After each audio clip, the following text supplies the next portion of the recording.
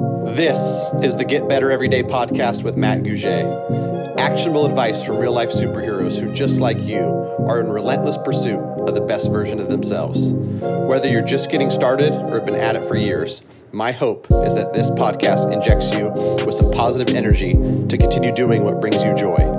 Join me as I interview the best of the best in business, sports, and life. Let's grow together.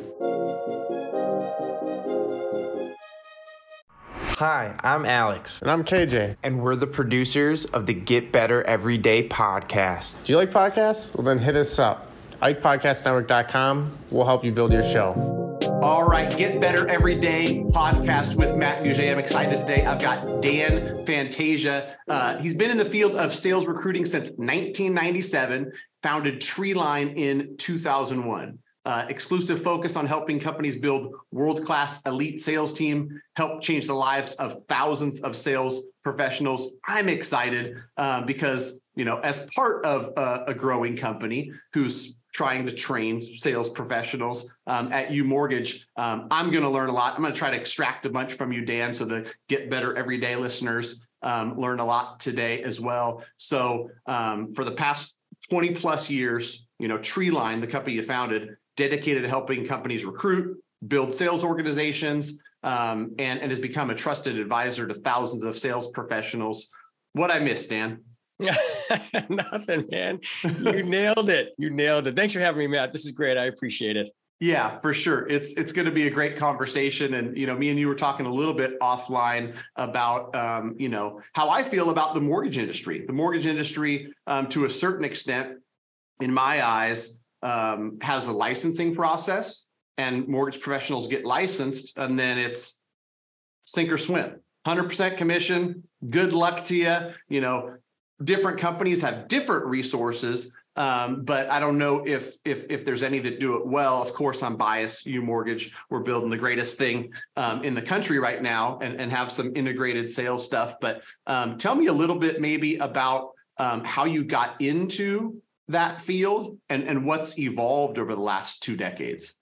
Yeah, so I studied environmental design and architecture in college, and now I'm a sales recruiter. Right, I've been doing it at Treeline for 22 years, of course, and then really about 26 years total. But I got into it because I was working night shifts at a company right out of college. Actually, I was a ski bum right out of college. When I came back, I worked night shifts. And then shortly thereafter, due to my work ethic and my adaptability, I became the general manager selling these services. Well, after a while, I got to a point and I realized the company wasn't going anywhere. I needed to do something different. I needed to change. I went to a recruiting firm, and my goal was to get into software. I was looking for a software sales opportunity. I went to the recruiting firm. I had a bunch of opportunities on the table, and they said, before you consider any one of these offers, consider our firm. It was 100% commission. I had a draw going into it. So you know this, Matt, right? You know this business. And my friends, everyone thought I was crazy. My parents were like, "What are you doing?" And I basically was like, I don't know. I have no idea what recruiting is. I'm taking a leap of faith because I like the company. I like the culture. I like the idea of what I'm doing, helping people. I joined the company. It was an absolute bomb. My first 6 months, I was just bad, mostly because I was young and naive. I couldn't take leadership. I couldn't really advise or coach people and give them valuable advice. I was too busy being led by them as to what their selfish needs and wants were, that I couldn't really give them advice because I just didn't have the confidence to do so. After my first 6 months, my CEO sat me down. He really, he really came at me pretty aggressively, like, you've got to change. And so I did change. And then that next year I became the number 3 rep. The next year I became the number 1 rep, managing partner, and had a tremendous amount of success. Unfortunately, while I loved the company and the environment and the people, it was becoming more cutthroat as the company grew. And so I decided to leave to start Treeline. And my goal was to build a company culture, positive environment, super energetic, contagious, like an energetic, dynamic vibe that was contagious. And ever since 2000, we started in 2001, just before September 11th, we started in March. 6 months later was September 11th. And from day one till now, we've had this positive, driven, outgoing, happy workplace where everyone finds great success and really enjoys working at the company. I love it. I love it. So Treeline, just for my understanding, you come alongside a company and kind of, you partner with them in a sense where they bring you on to say, help us with our recruiting, helping us with our sales training efforts. Yeah, typically a company will say we don't have the resources or our resources aren't skilled in recruiting salespeople. I mean, there's very few firms like ours in the US. There's a couple. We're probably the largest. And we just have built the playbook around helping companies hire talented salespeople. And it's a tough business, right? When you look at corporations, if you look at their recruiting team and ask them what jobs they want to recruit the least on, it's the sales roles. It's a different type of recruiting style. And if you don't have a strong understanding of how to gain interest or get people excited or interested in speaking with you to learn about opportunities that could advance their career, both professionally as well as financially, it's really hard to get their attention and it's really hard to talk to them. So if you don't have the team that knows how to do that or enjoys doing that, what ends up happening is you have a recruiting team that kind of posts jobs, you get whatever you get, and then you basically end up hiring the best of the worst because no one's really bringing you any elite sales professionals that bring real value to your company. Right. Yeah, that makes a lot of sense. I want to pull something out that you said because I'm interested in your take on this. You talked about somebody sitting you down and giving it to you hard, and it was good because you're willing to kind of accept that. And in the get better everyday mindset, you've got to be willing to take feedback to get better every day. And so as you were telling that story, it reminded me of being 19 at a bank teller job.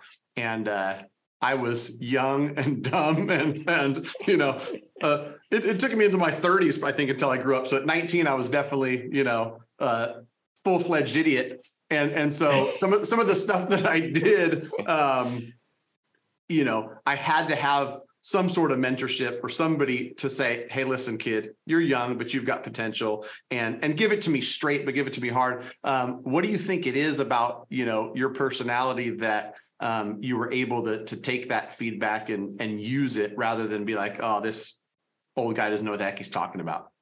Yeah, I think I am not afraid to make mistakes or try new things. As we just talked about before this, right? MMA on Wednesday. So I'm 52 years old. Let's go for it. But the point is, what happened was, I guess there was fear. I had, fear, uncertainty, doubt around how to lead a person that had more experience in sales through their career and give them valuable advice on what their next step was.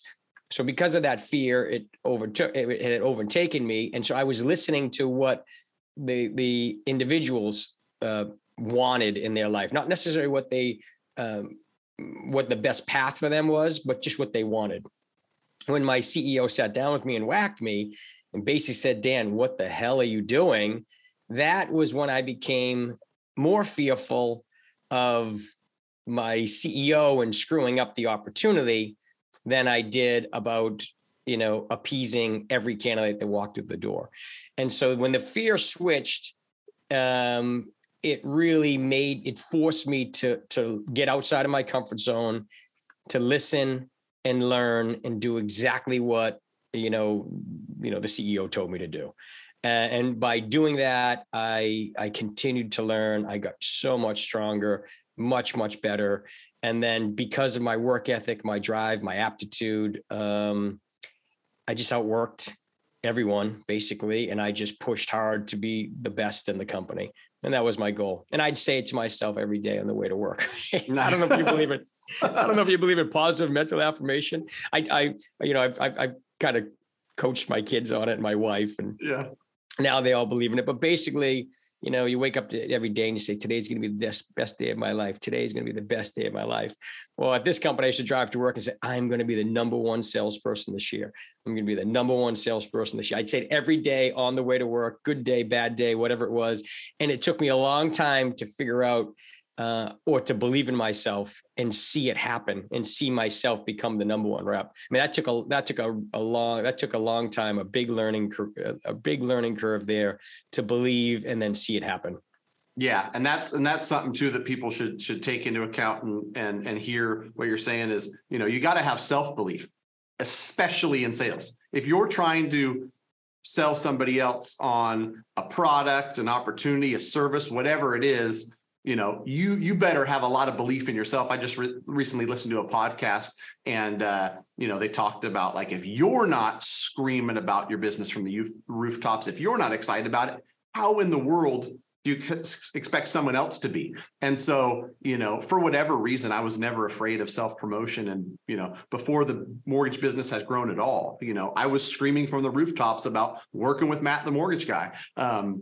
And, over time, I think you grow into something deserving of all the marketing and all the fluff. But in the beginning, it's just got to be belief, because if you don't believe, how the heck do you expect others to believe? I want to dig into some things, and I'd love to hear, your trade secrets, because a lot of companies, you mortgage being one, even in a market like this, a down market, are growing and hiring and trying to add, both support staff and sales professionals. What do you do to I guess take advantage of the fact that, like, might not be in the best economic times, the job environment might be tough, but there's organizations that are looking to grow, and we want to find the very best people who might have had in our industry, a company downsize, a company merge, something happens. There's talent out there. How the heck do we find it, Dan?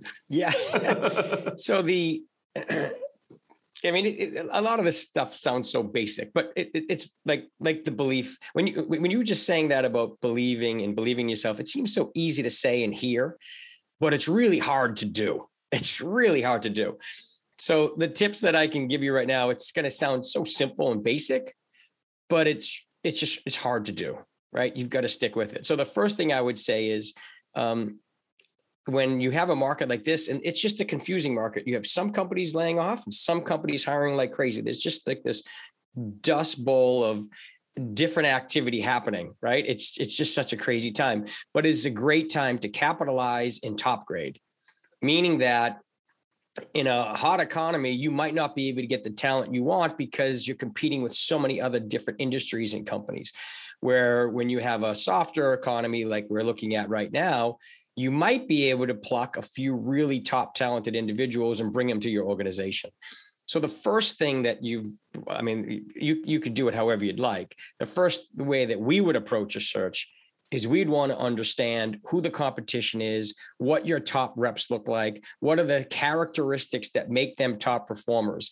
And that might mean that they're coming from a competitor. That might mean they're coming from the industry. That might mean they're coming from an industry that is different than your industry, but everyone from that particular field kills it in your market.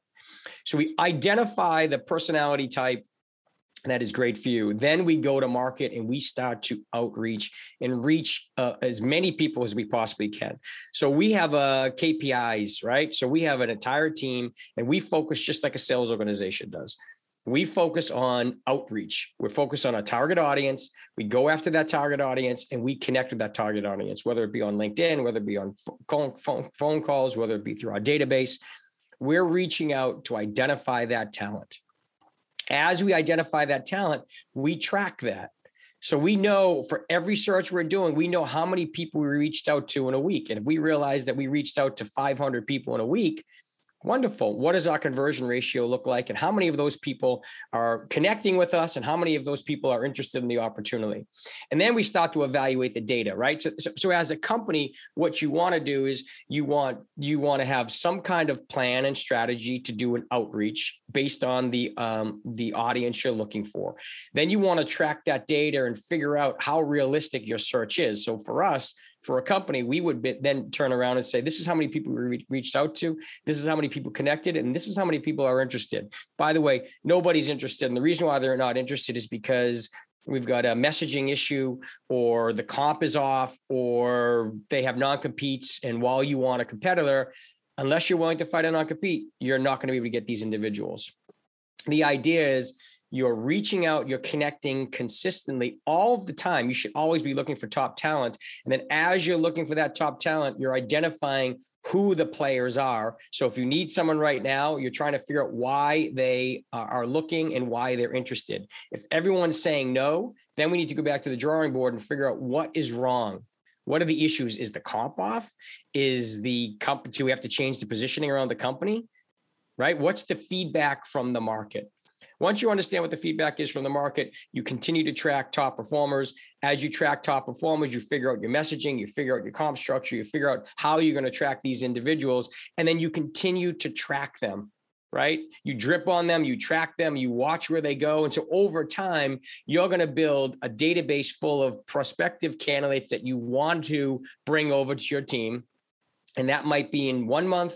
That might be in 18 months, but at least you know who they are, you're tracking them, you're dripping on them. And ultimately your goal is to bring them in, get them excited, learn from the market, and then ultimately hire them and start them in your organization.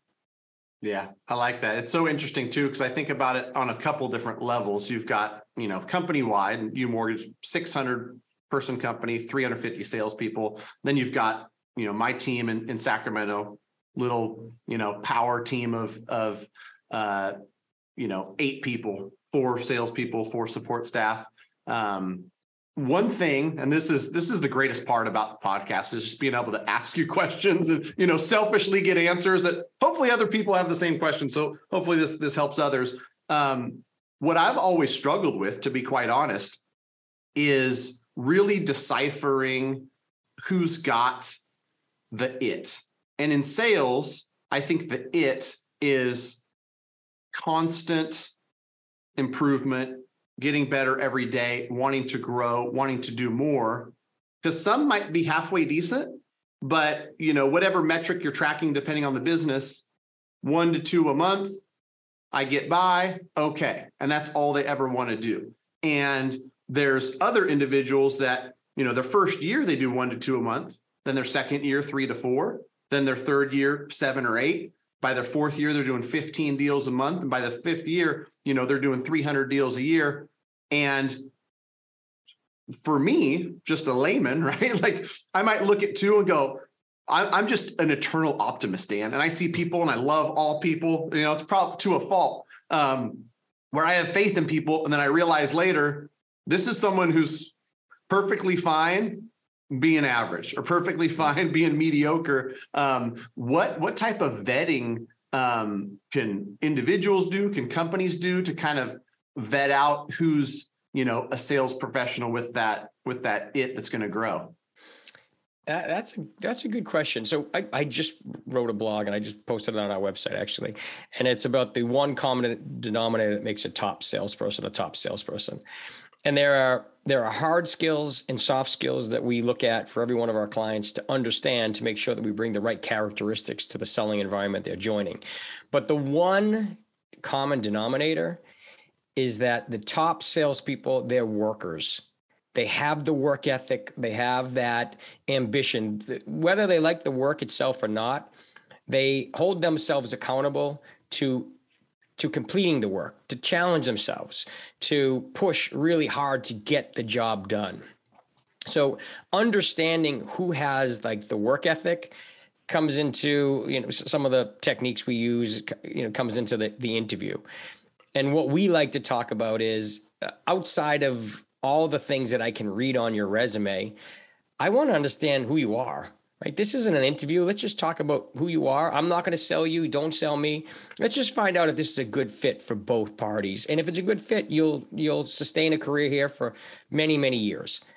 But the first thing I want to figure out is, who are you, right? Did you start working when you were 15 years old, and were you walking to the pizza place down the street? I mean, did you have a paper route? I don't know. What did you do throughout your life? What is it about you that makes you such a hard worker? Did you play sports and were you just a natural athlete that everything came to you? Or did you really were you in the gym before practice and after practice doing everything it took to be better? Right. So we're trying to find that work ethic, that that passion to hold themselves accountable, because we know that your hardest working reps that have the sales characteristics you need, both hard and soft skills, will be your top performers long term. Yeah, I like that. I like that. And it's so true, because I think about, me personally, I think about others I know about, where it's like, man, this person was, selling gum in 8th grade, and then they were delivering newspapers when they were 14, and as soon as they got their work permit, they're out there hustling and working. So you probably could tell from an early age with some of these folks, but yeah, they wouldn't put that 8th grade gum selling on a resume for LinkedIn, right? You just don't see it, and then when you look at the environments that, like when you look at your own sales environment, there are some hard skills that you really want to understand. And that is, for example, is a person more of a hunter or a farmer? Are they transactional in nature, or are they strategic in nature? Right? There's all of these skills. Do they sell to a recognized need or unrecognized need? Right? What's their average sales size and sales cycle and quota? All of those things are important for us, because we're trying to identify the right selling characteristics for the right environment. So, for example, if you have a transactional sales environment, but you meet and talk to and interview a enterprise or strategic salesperson, they're going to sound great. They're going to present incredibly well. They're going to sell you on why they're the right fit for the opportunity, right? That's why you really don't want anyone selling you. You just want to figure out the basic understanding of their background. But when they join the company, they won't make it. They'll quit after 6 months, because they're not built for a transactional environment. So they can't keep up. They can't handle the pace. And so now they're unhappy. They're not confident, and they leave because they realize it's just not the right environment for them. So those hard skills and soft skills are really important for us, because that is what helps us find the elite salespeople that match your selling environment, so that when you start interviewing them, now they're pre-qualified, they understand the opportunity, they fit the selling environment. Now it's about who's the right culture fit, who's the hardest worker, who has the best work ethic, who is going to be the right fit for our organization, and we'll help you select that individual so that they can join your team, you can ramp them up, and then again, build the, one of the top sales teams in the organization. Yeah, that's great. What I want to dig out from your decades of experience as well, because it just came to my mind with, you've seen a thing or two, so a thing or two about sales, and I think that sales, at least for me, it's gotten a nasty name. So some people move from, I'm not in sales, I'm an advisor.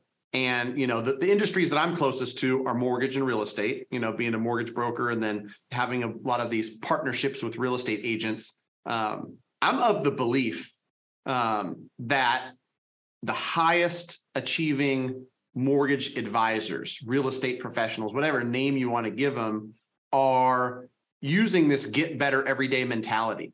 And there's no better sell to an end consumer than to show up as a real estate agent or show up as a mortgage advisor and just ooze confidence, knowledge. Knowledge drives confidence, and confidence drives sales. So has it always been that way and I just learned it? Or do you think that sales has kind of evolved, as the end consumer has maybe gotten hip to like, hey, this guy's trying to sell me a pen. This is a sales pitch. And so people have had to pivot. Has it slowly evolved? Has it always been this way? Or is, 42-year-old me just kind of learning this stuff just now in life? No, it's totally evolved. You're dead on. It's sales is so much more consultative, right? A lot of those techniques that we had learned, or at least that I had learned, years ago, it's just changed. People have access to so much more information than they've ever had before. And as a result, you really become, you really become a great listener, a really strong consultant, and you spend most of your time giving guidance to help the prospect find the right solution, whether that be yours or not yours.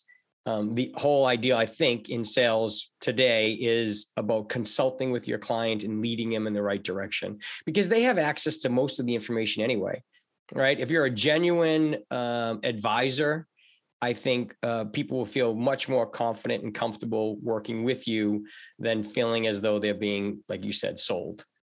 Right. Yeah. And that's the approach me and my team have taken is, educating the masses, whether it's through Yeah. YouTube or other social, platforms. I'm here to help. Here's all the information. If you'd like to work with me and my team, we'd be happy to help. And seems to be working. So if it's not broke, I'm not going to try to fix it. Yeah. I'd love to talk about something outside of sales, outside of business. Dan Fantasia, as a person, what are some things that you're doing, getting better every day? I know you're a father of 3.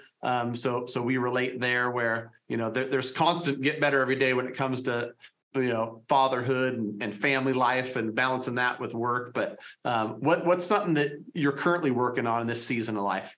Yeah. You know what? I'm great at failing and making mistakes and trying new things. Right. So for me, I like to mix it up and keep life like spicy and try new things.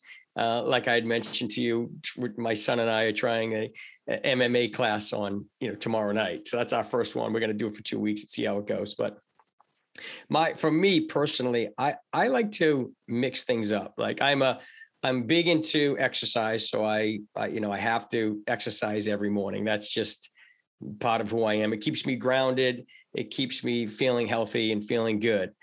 I like to listen to podcasts, and I'm not a great book reader. I wish I were, Matt. I have plenty of them in my office right here. They're all around me. But I'm a better listener than I'm a reader. And so I try to do as much as I possibly can. I also, I have a business coach, believe it or not. And that I personally find the business coach for the company really helps you think outside the box, see the organization from a different perspective, and it gives you really a strong ability to work on the company and not always in it. So all of those things help me with change and trying new things and diversity, and it just keeps me fired up and going. Yeah, I like it. In some ways, when you talk, I'm talking to myself. If I had $1 for every book that's sitting on my desk, Ed Milet, The Power of One More. This guy's got an amazing podcast, and I've listened to 15 1-hour podcasts, but I can't get through this dang book because the same way I'm just not a reader. So I've got to be stimulated with audio and visual and all those things. I don't know what it is about me, but I know that. What a beautiful world we live in, where all this stuff comes to us, and at the touch of our fingertips, we can listen to a podcast and get the information that way. So I'm actually listening to a book now called The Comfort Crisis, and it's just the things you're saying. It's such a great book. I like to listen to them working out or on a run or what have you, and it's just nice to mix things up. So I couldn't agree more. Yeah. Listening is huge for me. Very, very good. Yeah. I did some audio books, and somehow like my Apple Watch isn't connected to my ear pods, and moving so fast. It's been a month. I haven't stopped to just, watch a YouTube video to figure out how to fix it. But before I let you go, I'd love to maybe end it with a couple of tips, straight from a sales guru. One, and you went into it a little bit about how to hire and how to look at, prospects and vet them. So maybe a tip for the actual prospect, for somebody who's in sales. What can they do to, not necessarily fast track their career, but you talked about presenting opportunities and finding a fit. I think for some, at least I've seen it, with colleagues and with people I've met, it might be the right person in the wrong opportunity. Or it's like, man, this guy would do really well over there. She, has the skill set to match there. Like, what's your advice to a sales professional who's out there and maybe just getting started, for how to navigate, a job market like we're in right now?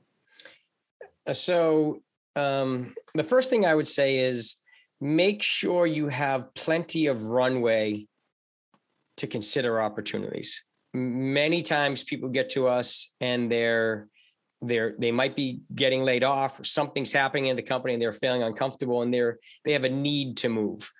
when you have a real when you have urgency to move, your decisions are based on emotions. You're more desperate, and you can't necessarily always find a company that you're advancing your career, both professionally as well as financially, right? Because you're in a rush.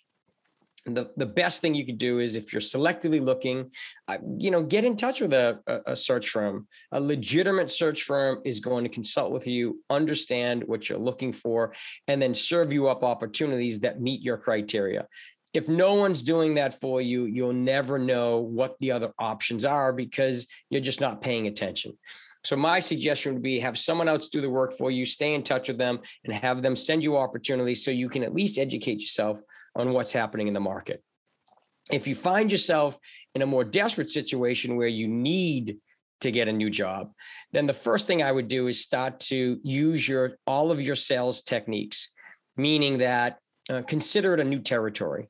Right? Just like you build out your territory, look at the radius of where you want to work. And by the way, that could be a radius, that might not be a radius, depending on working virtually or hybrid or what have you. But identify some kind of geography that you want to work in. Then start to look at who are the companies you want to work for. Look at the companies that are listed as the best places to work in the region. Look at the fastest growing privately held companies. Look at software companies or mortgage companies. The point is, identify your target audience, right? Just like you would do in any sales territory. Once you identify your target audience, start connecting. Start finding decision makers at these companies or companies in these fields on LinkedIn and start connecting. And maybe you set a small goal of connecting with 10 people per day. That's 50 people per week, right? That's 200 people per month. The idea is you're building a sales strategy and an outreach plan to start getting you connected and in front of the right decision makers at the industry, at the companies and the industries you want to be part of.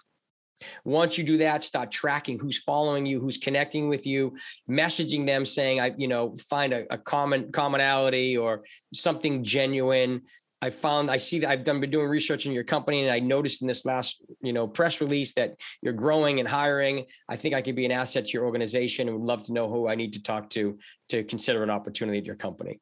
So you're building a sales process that's consistent, that you're held accountable to every single day. You're connecting to people, you're messaging people, and then before you know it, you're building a pipeline of opportunities. And now it's about deciding which one's the right fit for you.